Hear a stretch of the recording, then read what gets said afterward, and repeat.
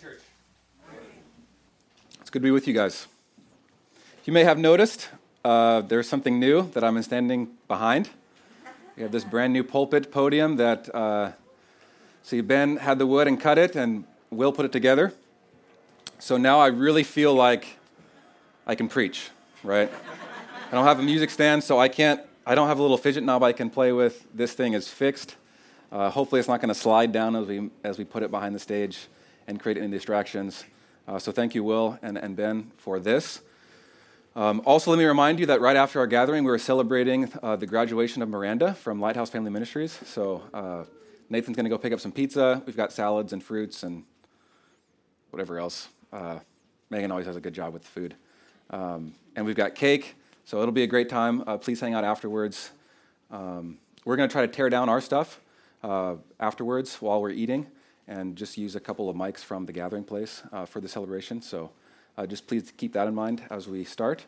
But let's now turn to 1 Samuel. So if you have a Bible, let me invite you to take hold of that and open with me to 1 Samuel chapter 12. We're continuing a study through the book of 1 Samuel. If you don't own a Bible, we've got some provided here on the room off to my left. We'd love to give you one. We believe the Bible is a great gift and grace from God to know Him, to love Him, to be taught by Him. We are a church whose lives have been changed by Jesus. And as He's changed us, He's radically transformed our life. By His Word, we want to continually give ourselves to the hearing of God's Word, to trusting in it, to obeying it. So we trust that the Bible is God's Word, and we eagerly await each week to hear from God, to be taught by Him, and to be shaped for His glory and for our joy. So let's turn now to 1 Samuel chapter 12, verse 1. My goal this morning is to teach this text in a way that you see God's character revealed. There's 3 questions that we've been seeking to answer each week as we've been going through the book of 1 Samuel. Those are kind of geared at helping us to understand, and like they've been used as a tool, hopefully, to equip you as a student of God's Word. What does this passage teach us about God and His character? How does this story connect to the larger story of the Bible? And what is this passage calling us to do or not to do? So those kind of shape and serve a framework for the sermon. And before we do that, we're just going to walk through the passage in kind of a verse-by-verse manner, 1 Samuel chapter 12, verse 1 through 25, and then seek to answer those questions. You guys with me? Yep. Cool. So I don't think we want to seek like more information and knowledge. Sorry, I keep turning your attention to the Bible and then calling you back. I don't think you want to seek to master the Scriptures and just build up more knowledge, right? My goal is we want to be mastered by God. We want to be gripped by His grace, right? And hopefully that's our posture and our mindset this morning is we're not here to build up more information. Many of you probably could teach me a lot about theology and memorize more Scripture than I have. The goal is let's be mastered by God, let's see His grace, and let's respond in worship and obedience, all right? So 1 Samuel chapter 12, verse 1. And Samuel said to all Israel, "Behold, I have obeyed your voice and all that you have said to me, and made a king over you." This is coming right after 1 Samuel chapter 11, where Samuel, the people have called for a king. There's this guy named Nahash who was attacking the Israelite town of Jabesh-Gilead. They call out and ask for a deliverer. Saul is this man who has been appointed and chosen by God to be the king. He comes and rallies the troops with an army. He does this weird thing. He kills a couple pairs of oxen, cuts them up into 12 pieces, and sends them throughout the land. This rallies the troops. They go to war. They do a sneak attack in the early morning between midnight and 6 a.m., and they rout the enemy, and then they have the celebration afterwards, where they're responding to God and by what He's done with peace offerings, and they're responding with thanksgiving.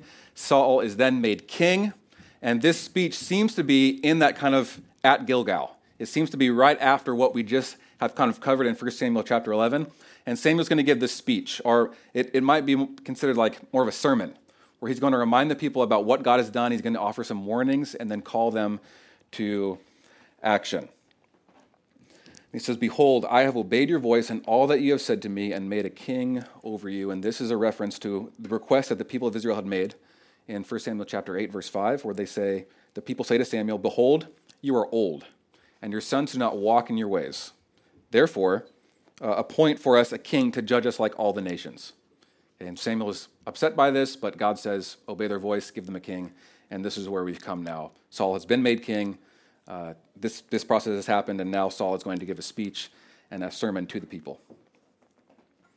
It says again, and now verse 2, now behold, the king walks before you.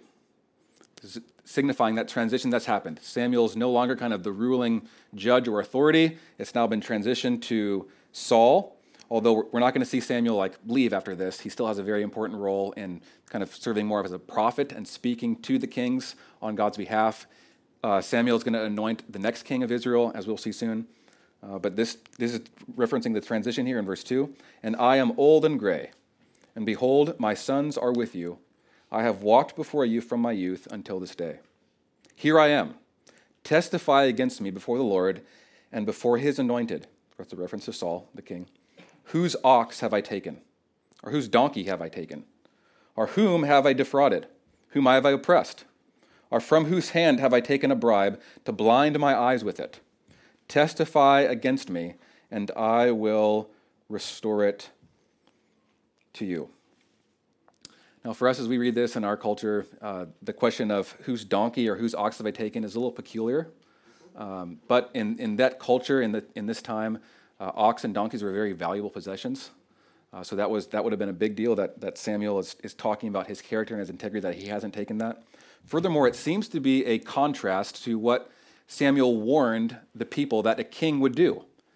He says, back in chapter 8, verses 11 through 17, he lists out this series of warnings that if this is what you're asking people of Israel for a king, this is what will happen. And one of the things that he says is that a king would take the best of their donkeys and put them to his work.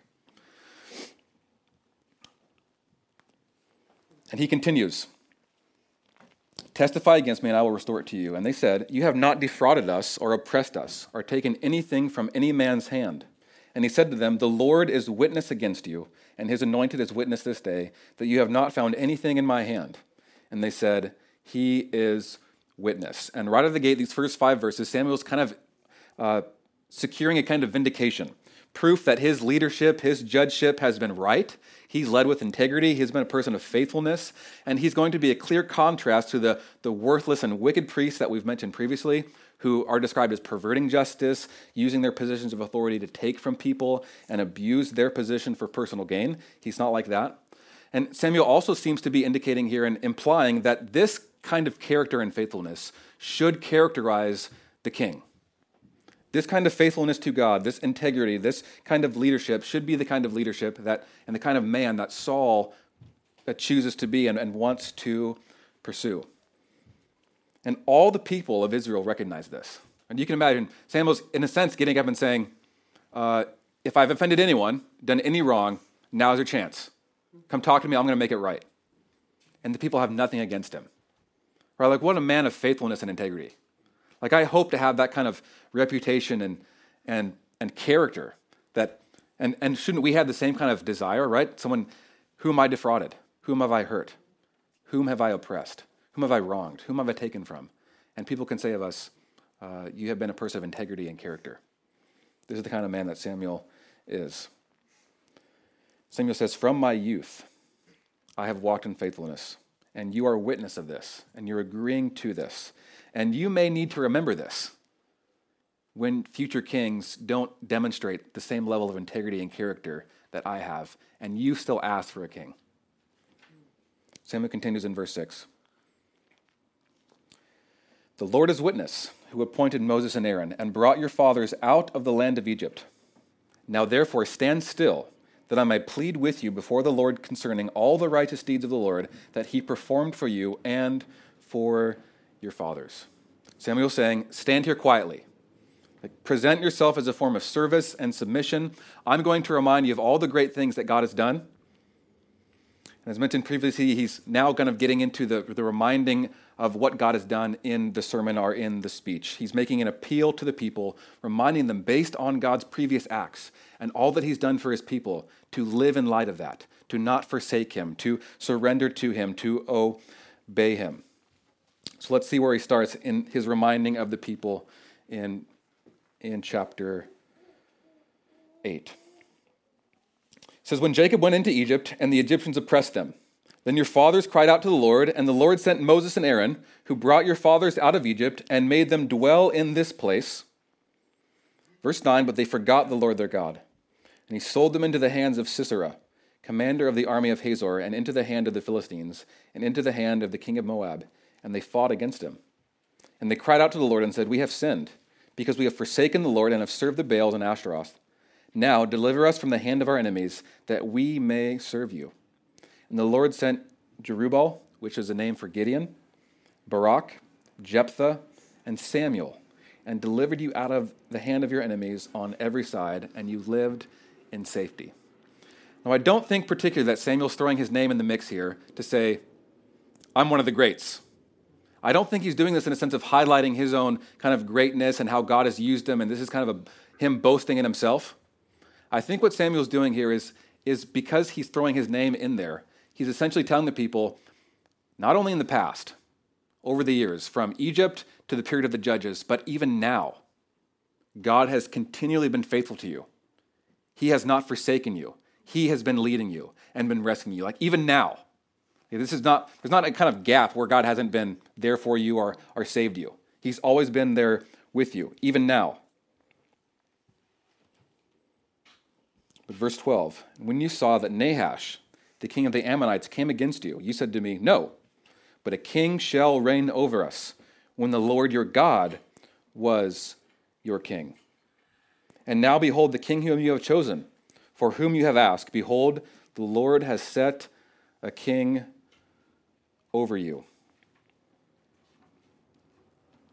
If you fear the Lord and serve him and obey his voice and do not rebel against the command of the Lord, and if both you and the king who reigns over you will follow the Lord your God, it will be well. But if you will not obey the voice of the Lord, but rebel against the commandment of the Lord, then the hand of the Lord will be against you and your king. And Samuel's highlighting two things here. Number one, he's saying that recently something shifted, something changed. Like even though all the way up to this point, as you've had oppressors and enemies come against you, you've called out to God, and he's raised up a deliverer for you. But something changed with Nahash. Now, for whatever reason, you said, we want a king. A king shall reign over us. They are essentially rejecting God's kingship and asking, we want to be like all the other nations. We want a human king who will walk up before us just so we can be like everyone else, and the king will fight our battles. And Samuel's reminding them, this is not good. You rejected God as king when he was the one who's always been providing for you and ruling over you. And notice too what Samuel's doing secondly. He's saying, even though you have rejected God as king, and even though you want to be like the other nations and have a king rule over you, God's still the boss. God is still the one who is in charge and the one who ultimately the people and the king will be responsible towards. So, in a sense, the people have said, God, forget you, we want to reject you and your kingship. God's saying, no, you can have a king, but I'm still king. Does that make sense? Yeah. Both of the king and the people are still going to be held responsible and held accountable to obeying me and living in line of my word and my will. And he says that they need to do three things. Number one, fear the Lord. 2, serve him. And 3, obey his voice. To fear him means a sort of submissive awe. We've talked about this before. To fear the Lord is submissive awe. It entails a posture and an attitude of reverence towards God. It means giving him the honor and respect that is due. To serve him in the sense is essentially another way of saying worship him, be his servant. And 3, obey his voice means to heed, to listen, to pay close attention to, and respond in conformity. And Samuel is in a sense, kind of reminding them of the covenant that they made, that Moses kind of enacted after God had saved them from the Egyptians. He's reminding them of their responsibility to God as their Lord and as their master and as their Savior. So in the midst of the people rejecting God as king, God does not reject his people. He doesn't leave his people. He's instead reminding them and providing provisions for how kingship shall succeed. It's really kind of a peculiar thing that even though the people reject God as king, God is telling them how kingship can succeed if they obey him. That's kind of fascinating to me. He says what he repeated earlier in verse 16, continuing on, now therefore stand still and see this great thing that the Lord will do before your eyes. And if you hadn't read through this story before, you might be thinking something really great and wonderful and happy is going to happen. It seems to be an act of judgment that follows next. Verse 17, Is it not wheat harvest today? The time of wheat harvest would have been the dry season in Israel. It would have been probably around May or June, and the dry season in Israel was anywhere from April to October, so there wouldn't have been a chance of rain during this time. It says, is this not wheat harvest? I will call upon the Lord, and he will send thunder and rain, and you shall know and see that your wickedness is great, which you have done in the sight of the Lord, in asking for yourself a king.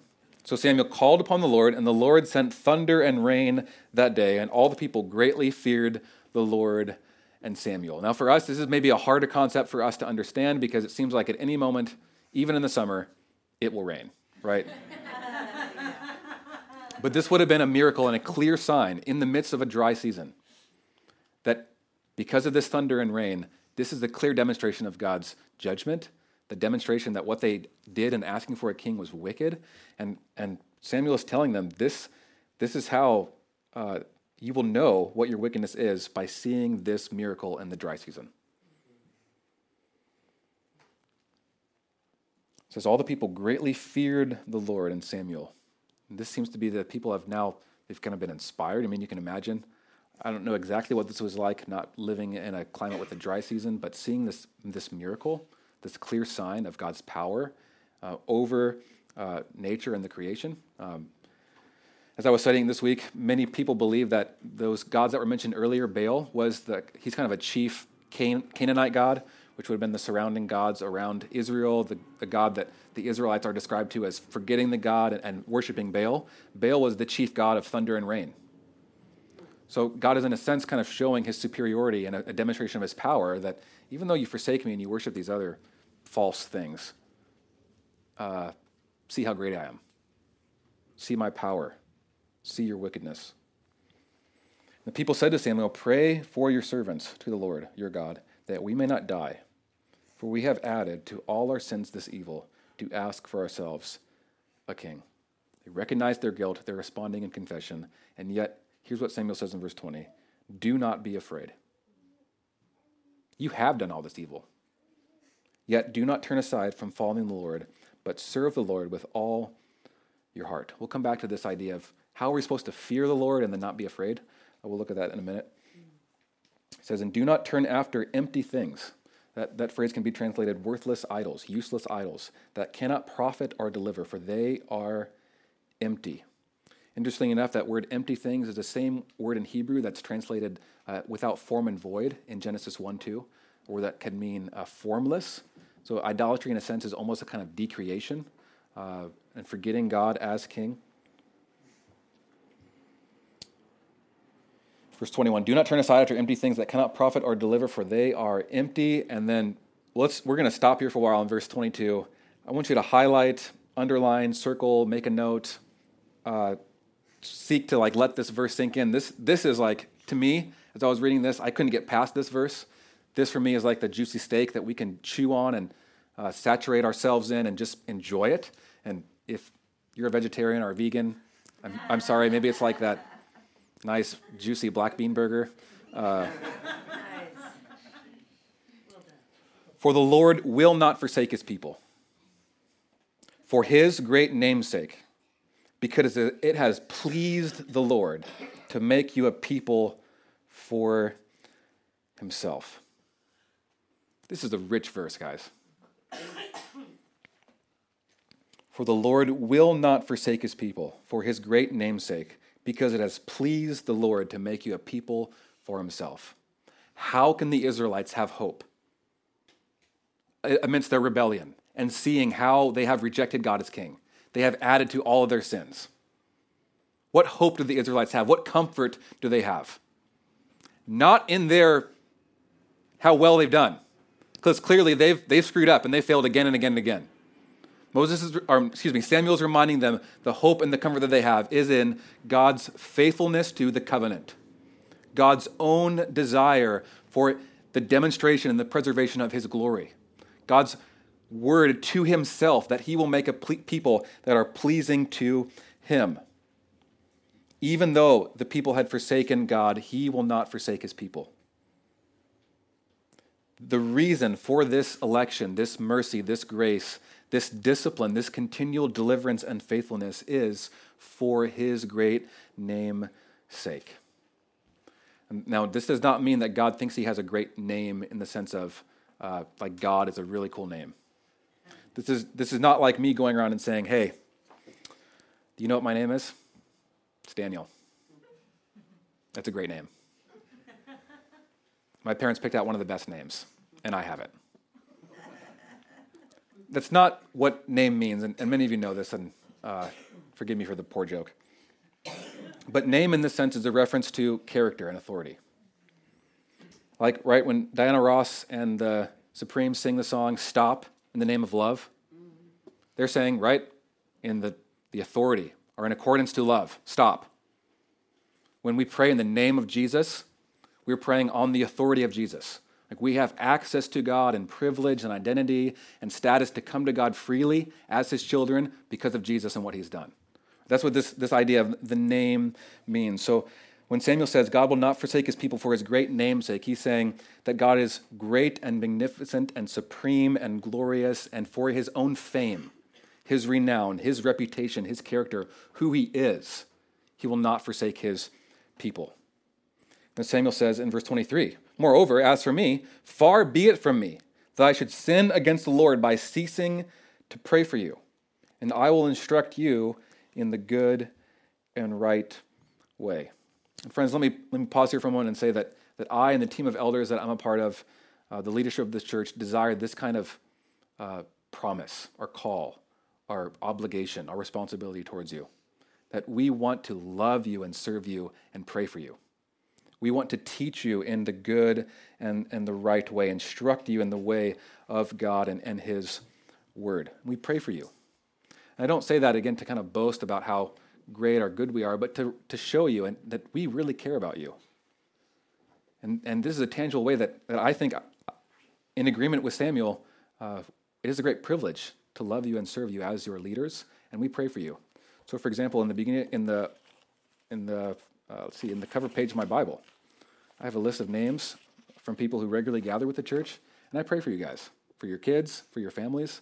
I think it's a great privilege that I have as one of your leaders to pray for you. So I say that as a sense of we love you. We want to serve you and pray for you and teach you. And I pray that our hearts, and that there would be an agreement from you guys that this is our desire in our heart, and that you could say that of us, that we want to teach you and instruct you in the good and right way. So, amen.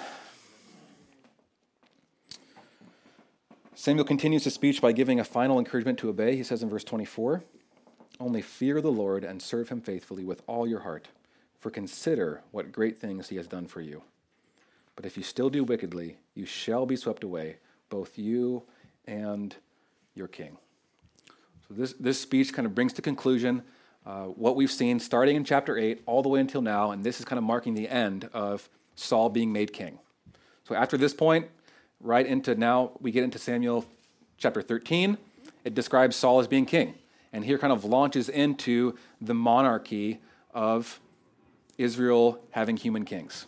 But we're not going to get there this week. We're going to 1 Samuel chapter 13 next week. Let's pause here and take a moment to consider answering those three questions that you'll see up on your screen, that you'll find in your handout on your way in this morning.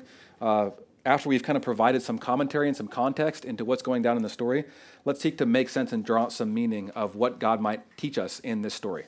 So number one, what does the story proclaim about God and his relationship with his people? We want to look at that aspect of God's character that's highlighted. And I think this passage teaches us a lot about God and his character, doesn't it? We see that God is faithful, that even in the midst of the Israelites' unfaithfulness, and there's a pattern that's repeated. God saves his people, they forget him, they rebel. God saves his people, they forget him, they rebel, they're oppressed. God saves his people, and this pattern is continued. We saw it all the way through Judges. Samuel hints at that at the beginning here of chapter 12.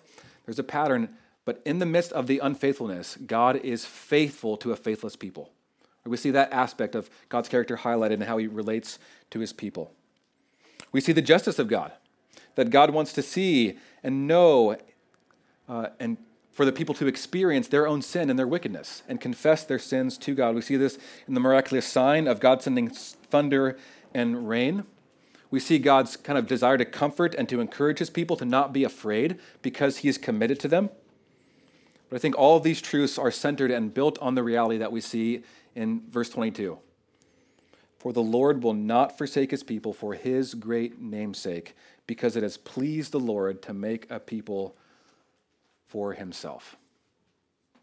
Right? It's not as if the Israelites are a pleasing people, that God saves them.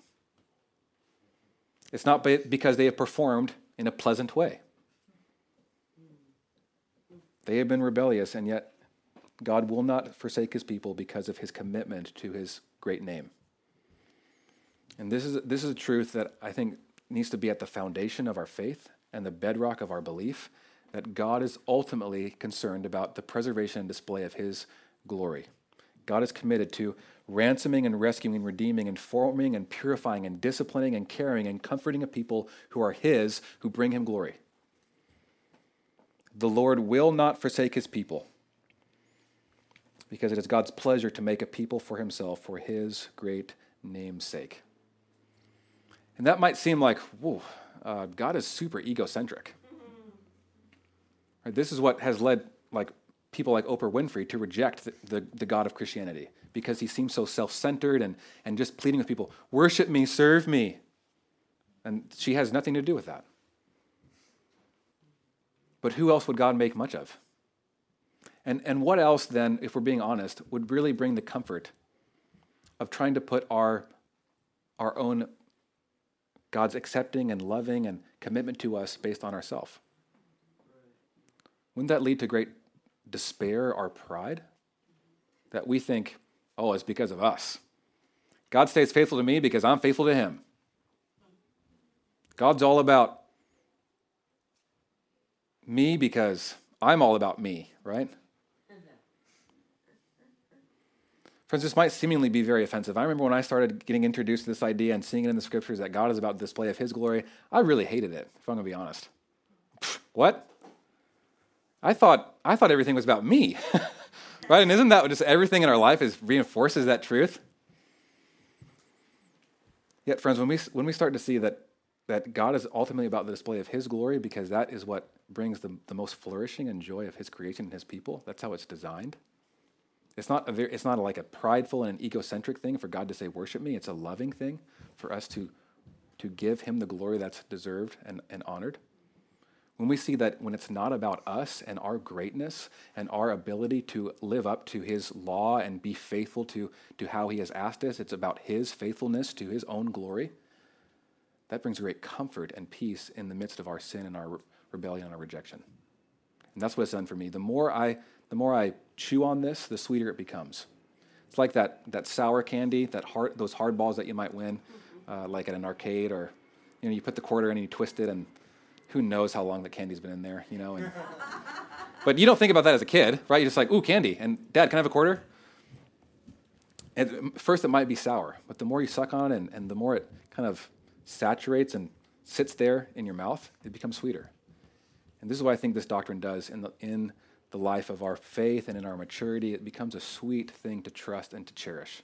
That God is ultimately about his glory and his honor, and he will not forsake me because of his glory. Let's look at maybe how this truth that God is utterly and totally committed to his glory, its preservation, its display, is seen throughout the grand narrative of the Bible. And I want to highlight a story to which I think this story points back to, and how we ultimately see this story points forward to Christ. So did you notice throughout the story the repetition of that phrase in verse 7? Now, therefore, stand still. He says that first there. And then he says again in verse 16, now, therefore, stand still and see this great thing. And many commentaries, and as I was studying this passage, they think that that's a kind of direct correlation and connection to what Moses tells the people of Israel as God is about to free them from Egyptian kind of pursuit. After Pharaoh says, fine, you guys go ahead, worship your God in the wilderness. He changes his mind. He goes after them and pursues them with chariots. The people of Israel are like, what's going to happen? We're just going to get slaughtered by these chariots. And God parts the Red Sea, and the people walk through on dry land, and then God closes it on the Egyptians and saves them. This is the same phrase that that Moses uses to the people. He says in Exodus chapter 14:13, Moses says, "Fear not, stand firm, and see the salvation of the Lord, which he will work for you today." This is the two same imperatives. Stand still, stand firm, and see.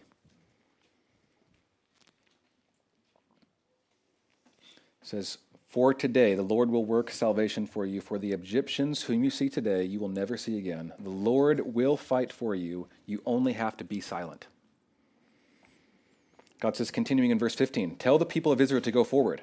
Lift up your staff and stretch out your hand over the sea and divide it, that the people of Israel may go through the sea on dry land, and I will harden the heart of the Egyptians so that they shall go in after them, and I will get glory over Pharaoh and his host, his chariot and his horsemen. And the Egyptians shall know that I am the Lord, when I have gotten glory over Pharaoh, his chariots, and his horsemen." You see the connection there? Stand still and see. God's glory will be displayed. And that's what he's about. Right? The connection there. God is about the display and the preservation of his glory for his great namesake. So that's how it connects, I think, back to Moses and that act of watch and see what God will do, see his glory. But ultimately, it points forward to what we see ultimately in Jesus coming as the glory of God and vindicating his people for his great namesake, and Jesus' glory being shown fully on the cross. Jesus is the ultimate deliverer and the act of grace, the salvation, the redemption of God to work on behalf of his people. Because Jesus was sent to free God's people from, not from military rulers like Sisera or from a king of Moab, the king of Hazor. Jesus was sent not to just save his people from this guy named Nahash, this Ammonite who was attacking the Israelites and possibly leading them to oppression. Jesus was sent to deliver his people from the greatest enemy, the greatest oppression, the greatest slavery, captivity forever from darkness and from sin and from Satan. Jesus came, the glory of God, for God's purposes, to make a people for himself. Jesus came taking the weight of their sin, their punishment that God's people deserved, on himself. And although God's people are faithless and rebellious, Jesus himself was treated as a faithless rebel. Jesus got what God's people deserved. He's treated like a rebel, and he ultimately suffers a horrible, horrific death on the cross. Jesus takes and removes the guilt and shame, the wrath that we deserved for our rebellion, and he simultaneously gives us his perfection, his purity, his righteousness, his goodness to us. For the Israelites, the people saw God's display and saw their wickedness clearly in God sending thunder and rain. God's ultimate display of how wicked the people are is seen in his coming to the cross. Right, so we read the story and we see that the Israelites, they were led to confession and repentance by seeing their great wickedness in this great sign. And we are continually reminded of this as we come to the cross. The cross is the sign of how great our wickedness and our rebellion is. The cross is where Jesus took the wrath that we deserved upon himself. And he is punished so that we can be acquitted. In this story, we see that Samuel is an intercessor who prays on behalf of the Israelites, that they may not die. And for the Christian, this ultimately points to Jesus being our greatest intercessor, who prays for us and came that we might live forever, that we may not die. So we see the character of God revealed, that he is about the display of his glory and making a people for himself. He's ultimately committed to that he is faithful in the midst of a faithless people, that Jesus came to make this a reality.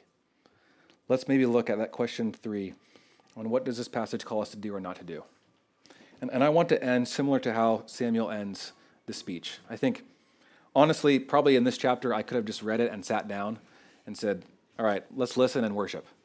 And maybe some of you would have appreciated that more, so you don't have to hear me for 30 minutes. But this is such a clear example, I think, of what should entail in a sermon. There is a reminder of what God has done. There is a warning on rebellion, and there is an invitation to trust and obey, to consider what he has done.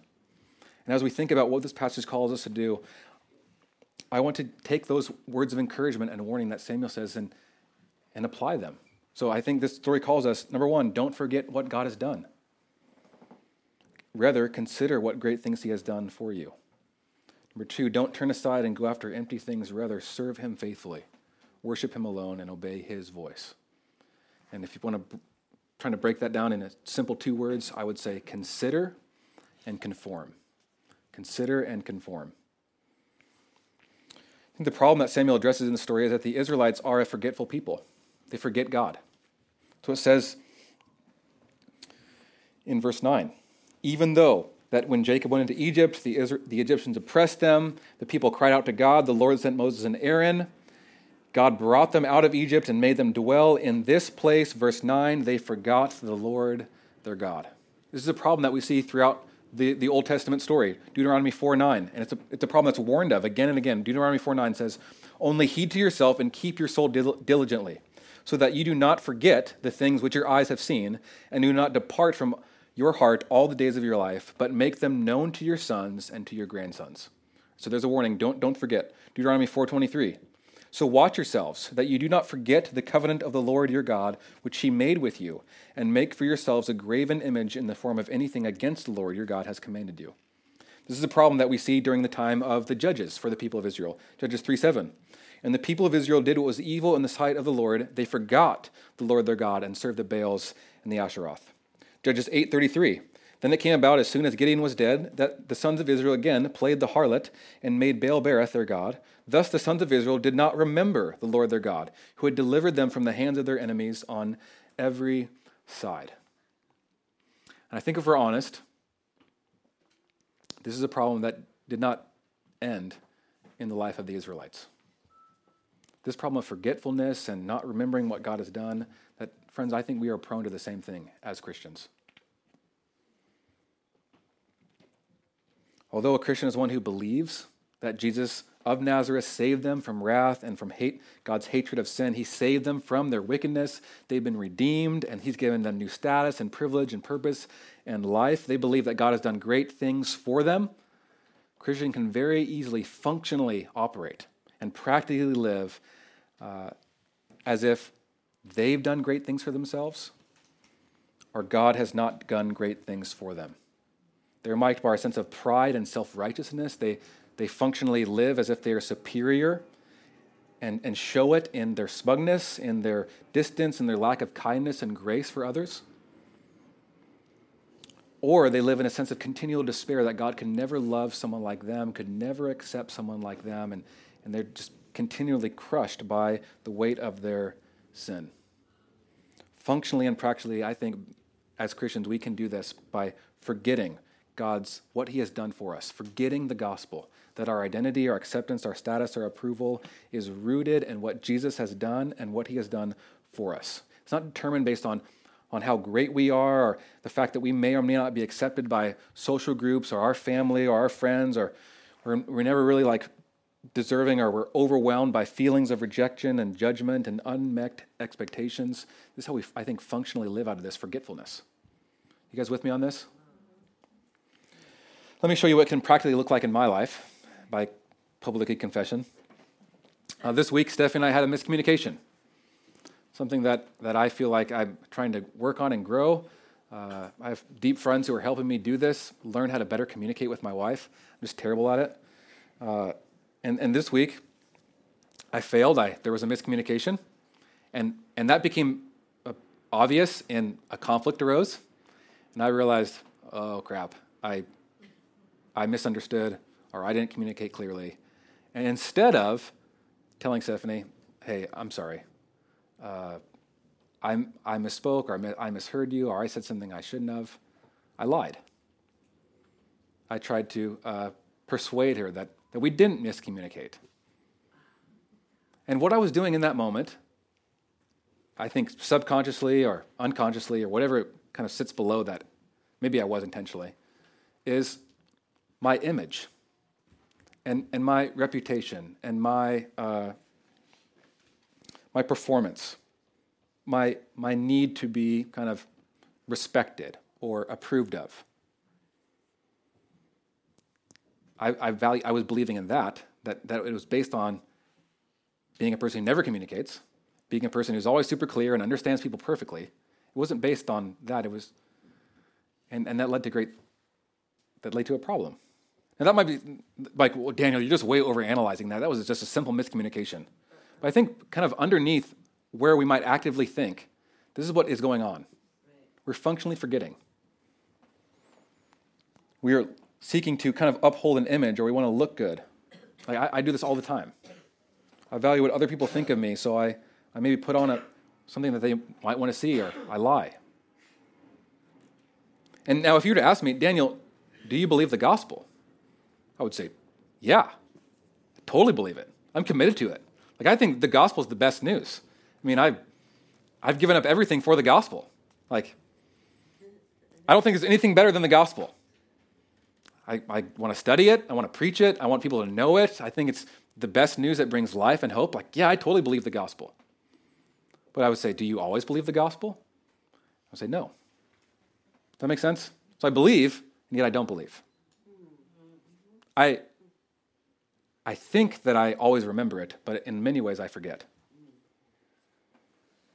A Christian, I think, is therefore someone who says, I understand the gospel, yet I don't. I'm still seeking to understand it. One pastor said it like this: one of the signs that you may not grasp the unique, radical nature of the gospel is that you are certain that you do. Does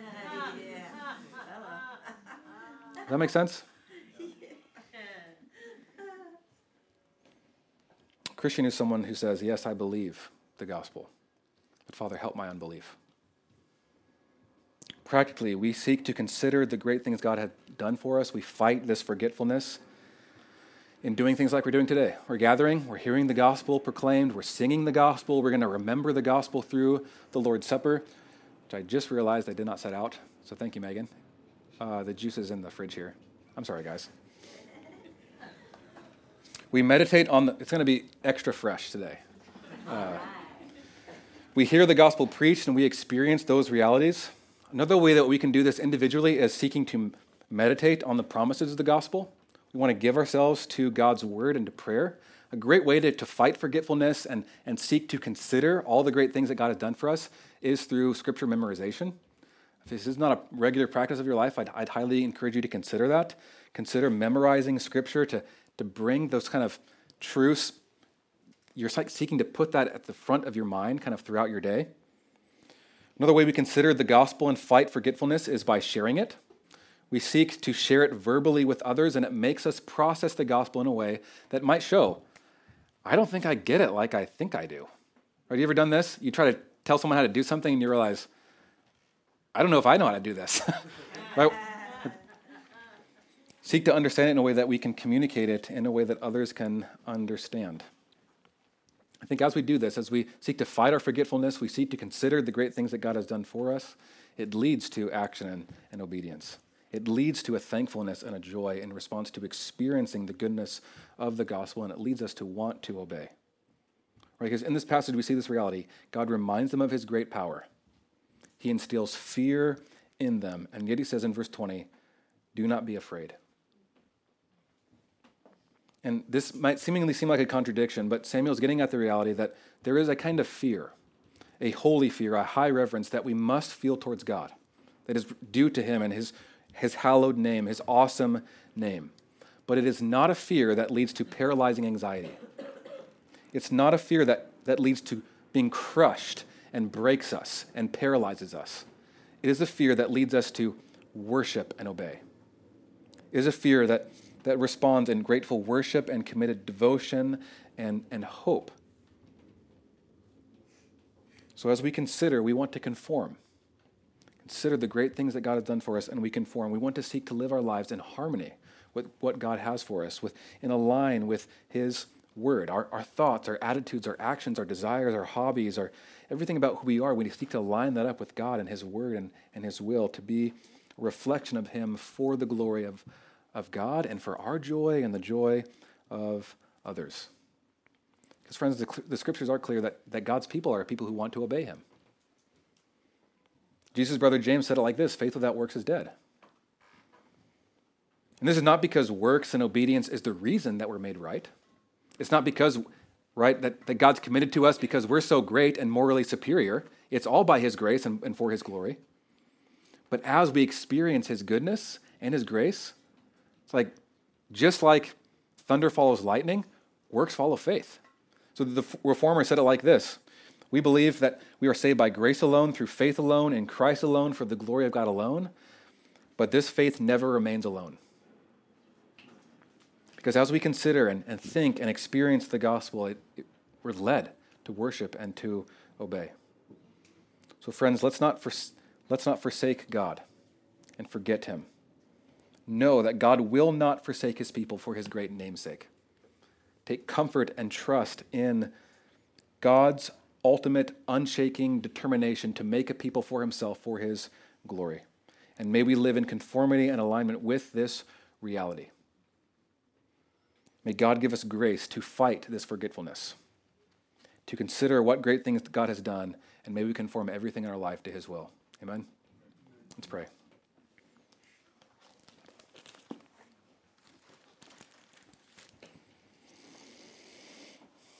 Lord, you are good, and your mercies endure forever.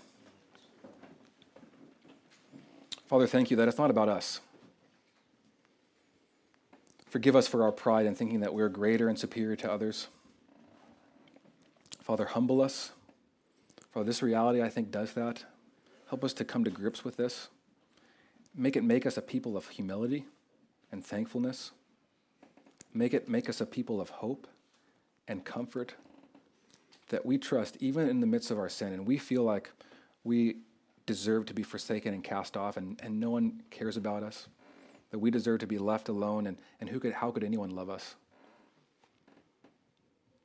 Father, it's not about us, and your love and your grace is not determined by our goodness.